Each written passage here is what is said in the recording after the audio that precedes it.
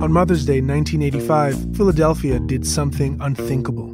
The city had been engaged in a standoff with a radical organization called MOVE. The helicopter takes off. Then the city dropped a bomb on MOVE's headquarters, killing 11 people, 5 of them children. My daughters were taken away by this corrupt government.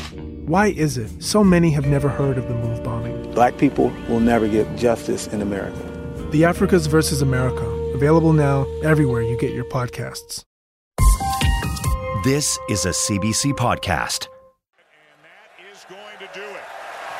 The final seconds will tick away, and Canada, for the first time ever, the senior men's national team has won a medal at the World Cup.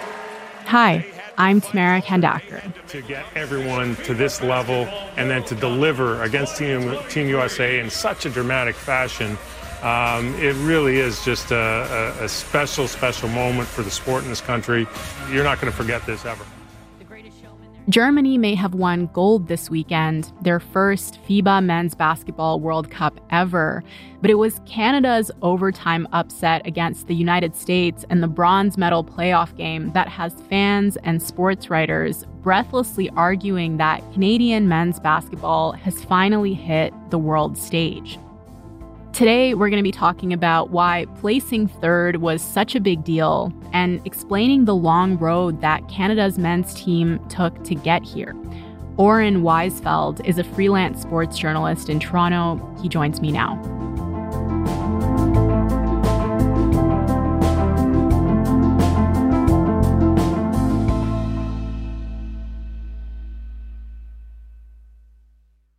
Hi, Oren. Thanks so much for being here. Hi, Tamara. Thanks for having me. So there's a lot being written about this tournament, and the overall feeling, other than celebration, obviously, is this tangible realization of potential. Why does this win feel like such a turning point, and why is this so exciting? It's exciting because this is really the first time that the Canadian men's team has had any level of success at the international level in 23 years. Mm-hmm. Bronze might not sound like a huge deal to some people, but you have to remember that, this is the most difficult competition in international basketball. The Olympics might get more shine, but the World Cup is a 32-team competition compared to 12 at the Olympics. And then the World Cup also acts as a qualifier for the Olympics next summer. So it's a big deal because Canada achieved a lot of firsts in this competition. You know, they won bronze for the first time ever at a World Cup, their first medal ever at a World Cup. They beat the USA for the first time ever at a World Cup. And then they also qualified for the Olympics for the first time since 2000. So it's just a big deal because A, they achieved all those firsts, and B, this is really the first time that this group has ever played together. So it's just really exciting looking forward. It's a young group and they seem to be committed for the long haul. Mm-hmm. So when you look forward of the future of Canadian basketball, it's just a really exciting time right now. And it's worth mentioning that Canada's women's team has already had a fair bit of success, right? And this is like the first time Canada's men's basketball is actually hitting the world stage. Yeah, exactly. I mean, the men are catching up to the women in a lot of ways. The women have won bronze twice at World Cups, and they placed fourth last summer at the World Cup. Opportunity for Canada. Che, no good. And they're going to let it wind down as Australia now are all smiles. They have won bronze here at this year's FIBA Women's Basketball. But for the men, this has been a struggle for a very long time. You know, for the people who have been paying very close attention, you could see this coming for sure. There is more and more NBA players coming from Canada over the last few years. You know, over just the last 2 years, Jamal Murray and Andrew Wiggins, two Canadians, were both the second best players on championship teams in Golden State. Bringing the trophy back to the hometown, my hometown, is amazing. You know, it's something that hasn't been done before. It's like a dream come true. You know, I'm bringing the trophy back to where it all started. You know, Vaughan City, where and in Denver. Jamal, just 2 years ago this time, you were barely able to walk, but you vowed to come back.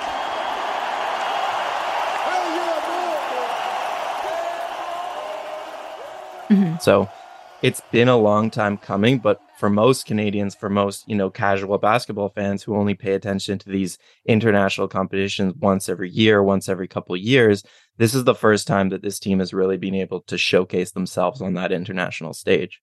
Yeah. Okay. So if you were following this closely, you may have expected this, but what were Canada's odds going into the bronze medal game against the U.S.? Yeah, so I looked this up, and if we're talking about betting wise, they were 7.5 underdogs to the US, which means that America was expected to win by 7 or 8 points, depending on how you wanted to bet it. Looking back, the US was favored to win this whole World Cup going into it by pretty heavily. They were the only team with 12 NBA players. Canada had 7, for example. And, America is just a powerhouse in basketball. They've won the last 4 Olympic Games. I think they always kind of win, at least when they send their best players, and they had a ton of talent on their team. So people were expecting America to kind of run roughshod over it. Obviously, that didn't happen.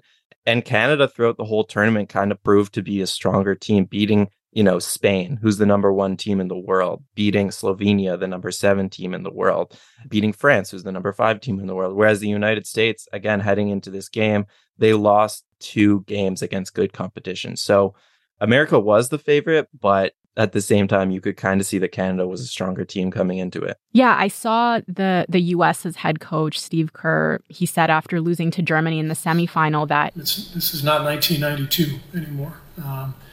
And so players are better all over the world. Teams are better. Which is a reference to the legendary men's USA Olympic Dream Team. 11 Hall of Famers. The most magnificent assemblage of athletic talent ever gathered together on one roster in any sport at any time. What's been the reaction in the U.S. to the American team's performance in this tournament? Yeah, there's been a lot of hand-wringing about whether or not they should consider this a disappointment. Because on one hand, they didn't send their A team, and they did kind of achieve a goal, which was to qualify for next summer's Olympics, which is when they probably will send a lot of their best talent. But at the same time, they finished 4th. So there's kind of been a lot of questions right now about whether or not the recipe and the formula that USA Basketball is following is a good one. Because instead of holding tryouts like Team Canada does, instead of asking for a 3-year commitment, which is what Team Canada did last summer, asking their NBA players to commit for 3 summers in a row in the lead up to the 2024 games, USA Basketball just kind of asked 12 different NBA players if they would play. And it obviously didn't work out for them. So there's a lot of questions about whether or not that strategy is the right one, because in the past, USA Basketball could get by on talent alone. And now they're learning that the rest of the world has caught up to them in a lot of regards. Right. So unlike Canada, the U.S. is like throwing together a new team every summer and expecting them to compete against the best in the world. Exactly.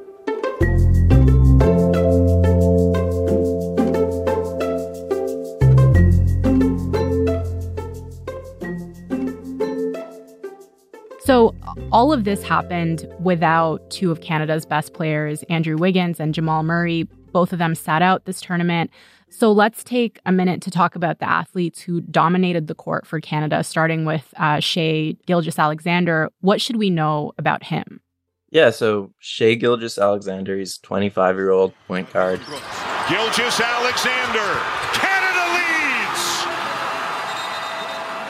He played college basketball in Kentucky and then was drafted by the Los Angeles Clippers. It's funny for, Toronto Raptors fans because Shai Gilgeous-Alexander, who I'll call SGA from now on, he was actually a big part of the reason that Kawhi Leonard was able to leave the Raptors in 2019 and go to the Los Angeles Clippers, because Kawhi wanted to team up with his friend Paul George. And to do that, the Clippers had to trade this young point guard named SGA to Oklahoma City Thunder to get Paul George. But at the time, nobody knew how good Shai would be. And, he had some upside. He was a lottery pick. But at the same time, he didn't come into the league like blowing the socks off anyone. But slowly, every year, he's gotten better and better. He was a top 5 MVP candidate, which is the first time a Canadian has done that since Steve Nash won it in 2006. And, after this tournament, after what he did for Canada at the World Cup, he's now very clearly the best Canadian in the world. So definitely someone that Canadians should be paying attention to going forward, because we've really never had a talent like this.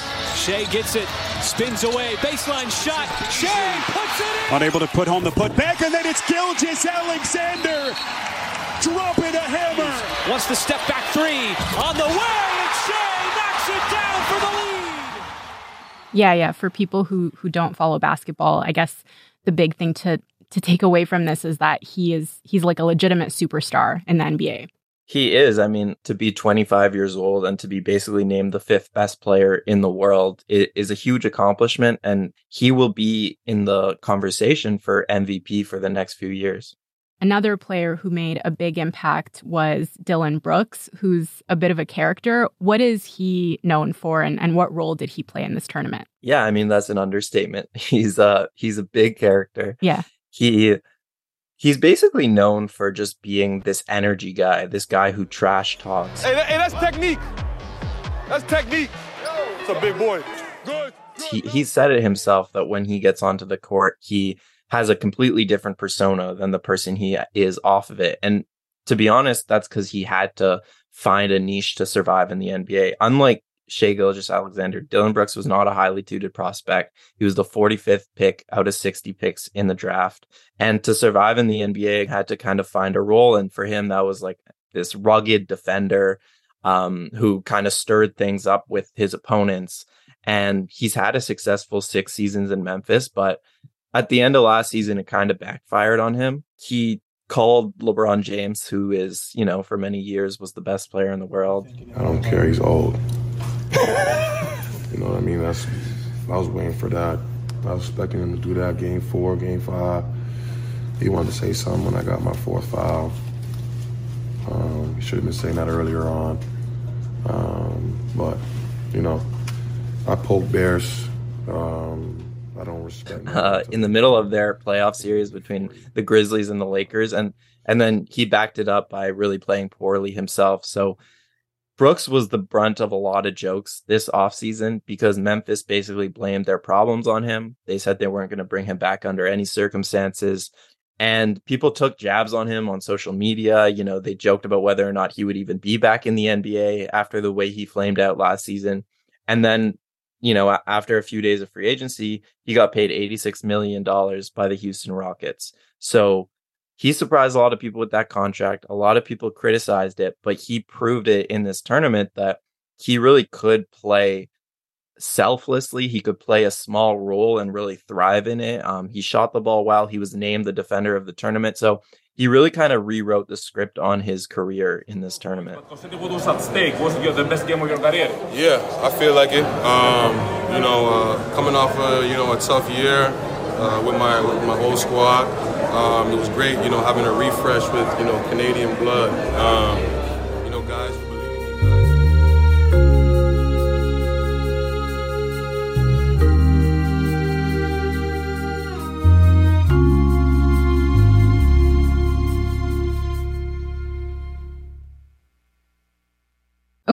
Uncover from CBC Podcasts is your source for exceptional storytelling and groundbreaking journalism. Unveil the shocking secrets of one of Canada's most prolific fashion moguls. He far exceeds Jeffrey Epstein. He far exceeds Bill Cosby. And dive into the unsolved murders of 2 Canadian billionaires. This is a perfect storm of conspiracy theory. It's got all of the ingredients, none of the answers. With new episodes released weekly, you'll hear the very best in award-winning true crime. Listen to Uncover wherever you get your podcasts. Okay, so that's a bit about what happened during the tournament and who the big players were. But I think to fully appreciate how well Canada is doing right now, it's probably worth going back to where we started. How has Canada's men's basketball program been criticized in the past? Yeah, so let's go back to 2000. That was the last time that the Canadian men's team has really had any success. And that's when they were in the Olympics, led by a young Steve Nash, and they beat the former Yugoslavia in the Olympics. They ended up placing 7th. And at the time, that was a massive accomplishment. They only had 2 NBA players on that team, Nash and Todd McCullough. The rest of their players were basically European pros who weren't quite good enough to make it to the NBA. Since then, there's just been a ton of turnover at the coaching ranks, at the players' ranks. They didn't have enough funding. They didn't have enough resources to, whether it was fly their players private, whether it was set up exhibition games, whether it was even kind of having the best training facilities for these players to practice on in the summers. So it was a couple decades basically of failure at the international level, and also NBA players not wanting to represent their country. And it's hard to hold it against those players because Canadians have never, until now, cared about international basketball, to be frank. This isn't hockey. There has never been a real culture of basketball even in this country until the last 5 or 10 years. And so those players looked at it. They looked at the fact that Team USA was probably going to walk over them if they did play. And they just didn't see enough upside in playing. So what's changed since then? What has the program done to turn things around? A lot has definitely changed. It starts with getting Canadians and Canadian men to kind of be inspired and to see role models make it to the highest level. For one generation, that definitely happened with the 2019 Raptors championship team. And that's it. There's a new NBA champion, and it's a team from Toronto, Canada. We, the North, are now we, the champions, the Raptors. The 2019 Zach Edey, who is the lone college player on this version of Team Canada, told me that that's when he kind of thought that, okay, Canadians can actually do it at the highest level of basketball. But again, he's young. Like before that, it was a generation of guys like Steve Nash and then Tristan Thompson, Corey Joseph, Andrew Wiggins. Those guys all came into the NBA in the 2010s. And I think it's the cumulative effect of having all these role models coming out of all these different parts of Canada, not just Toronto, and having Canadians have players who they can look up to who made it out of their neighborhood, made it to the NBA, and kind of proved that, that's possible for them too. Right. So that's definitely the first part of it. And the second is the how. It's like once you are inspired, you still need the infrastructure in place to compete and to train and to give yourself the very best chance you could to make the NBA. And so this is where a lot of those Canadian stars of the past that I mentioned earlier, those guys who played in Europe and who weren't good enough to make it to the NBA, that is when they came back to Canada in the 2000s and the 2010s, and they started to help the next generation as coaches, as executives, as trainers, kind of putting their time and resources into the next generation. And Rowan Barrett is a really good example of this. Yeah, I was going to ask you about Rowan Barrett. So he's a former Canadian basketball player, but what else should people know about him? Rowan Barrett is the father of RJ Barrett, who is New York Knicks star, who is on this Canadian team. The kick. Barrett for three. RJ Barrett. And Canada leads by 9. And he's also the general manager of the Canadian men's program. So he got into basketball in his late teenage years, and he tried to make it to the NBA. But at the time, again, Canada didn't really have those resources to help him out. So it was a bit too late for him, too little, too late. And he instead kind of had this professional career in Europe. And he also played for Team Canada. And then Rowan had RJ in 2000. And then he came back to Canada and he started working with Canada Basketball as the assistant GM to Steve Nash at the time. And Rowan really prioritized kind of building out the youth programs, doing training camps, identifying players from a younger age and training them, and putting more resources into the youth teams. And then RJ, just in comparison to Barrett, he had every resource in the world to kind of maximize his talents from a very young age. He had every advantage that the previous generation didn't have because of guys like Rowan coming back to Canada and investing in the next generation in the way that they did.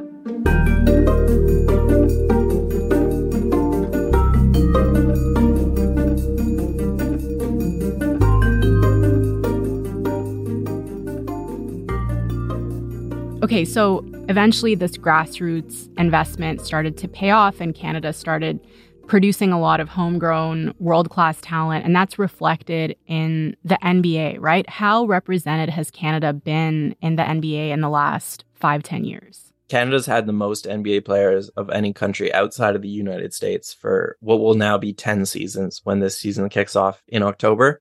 They had a record 22 players in the league last season. And they also have like a few legitimate stars when it's Shai Gilgeous-Alexander, Andrew Wiggins, Jamal Murray. These guys are 3 of the best 40, 50 players in the world coming from Canada. And it's also at the point where now every NBA draft, we're seeing 2 to 3 Canadians get drafted. In the last 2 years alone, we've had Shaedon Sharpe, Benedict Mathurin, Andrew Nembhard, Omax Prosper, Leonard Miller, all drafted in the last 2 drafts. So it is an exciting time for sure because that talent is there. This year, it's going to be more than 22 players in the NBA. And again, when you look at college, when you look at the guys coming up from the NCAA ranks to the NBA, and this is also true on the women's side from the NCAA to the WNBA, we're seeing a ton of young talent that's going to be there for years to come. Right. If you're a star player, why would you think twice about wanting to play in this tournament? Yeah, it's a really good question that I don't think a lot of people understand. It's easy to criticize guys for not representing their country from afar, but it's a lot more complicated than that. For most NBA players, they will not spend their summers playing for the national team unless they have a long-term contract in place, because there's just too much money to lose, right? There's been a lot of examples of NBA players getting injured in these international competitions. And if that happens and you don't have a contract in place, you risk losing a lot of potential money from your NBA team. So that's also part of the reason to go back why we haven't had commitment in the past few years, is because so many of these players are young. And until they kind of got their second contract in the league, they didn't have that security of playing. They had to fight hard. They had to make comebacks game after game. An incredible couple of weeks for this program as a whole. And boy, is there going to be a lot of excitement and a lot of momentum now for this program heading into the Olympics in Paris. So, Oren, looking ahead, how do you think the men's team is stacking up to competition like Germany and Serbia and the U.S., obviously, for the Paris 2024 Summer Olympics? Yeah, so Paris is going to be very tough for Canada. Obviously, Serbia is the team that knocked them out of this World Cup, and they were missing the best player in the world, Nikola Jokic, who will probably be there in Paris. And then also looking at the USA, they have players like Steph Curry and LeBron James, who are probably all going to be in Paris for kind of one last hurrah. So it's going to be tough for Canada. But when you look forward to Los Angeles 2028, for example, Canada has a real chance to win gold in that competition and moving forward because they have such a young group and a group that seems to be together for the long haul, whereas some of these other countries are getting a bit older. So going forward, Canada has a lot of optimism. Okay, cool. Super interesting. Oren, thank you so much. It was really nice talking to you. Yeah, thanks so much.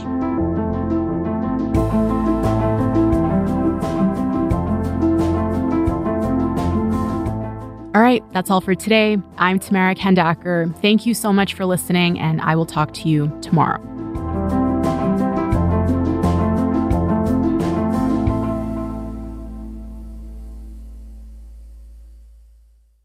For more CBC podcasts, go to cbc.ca/podcasts.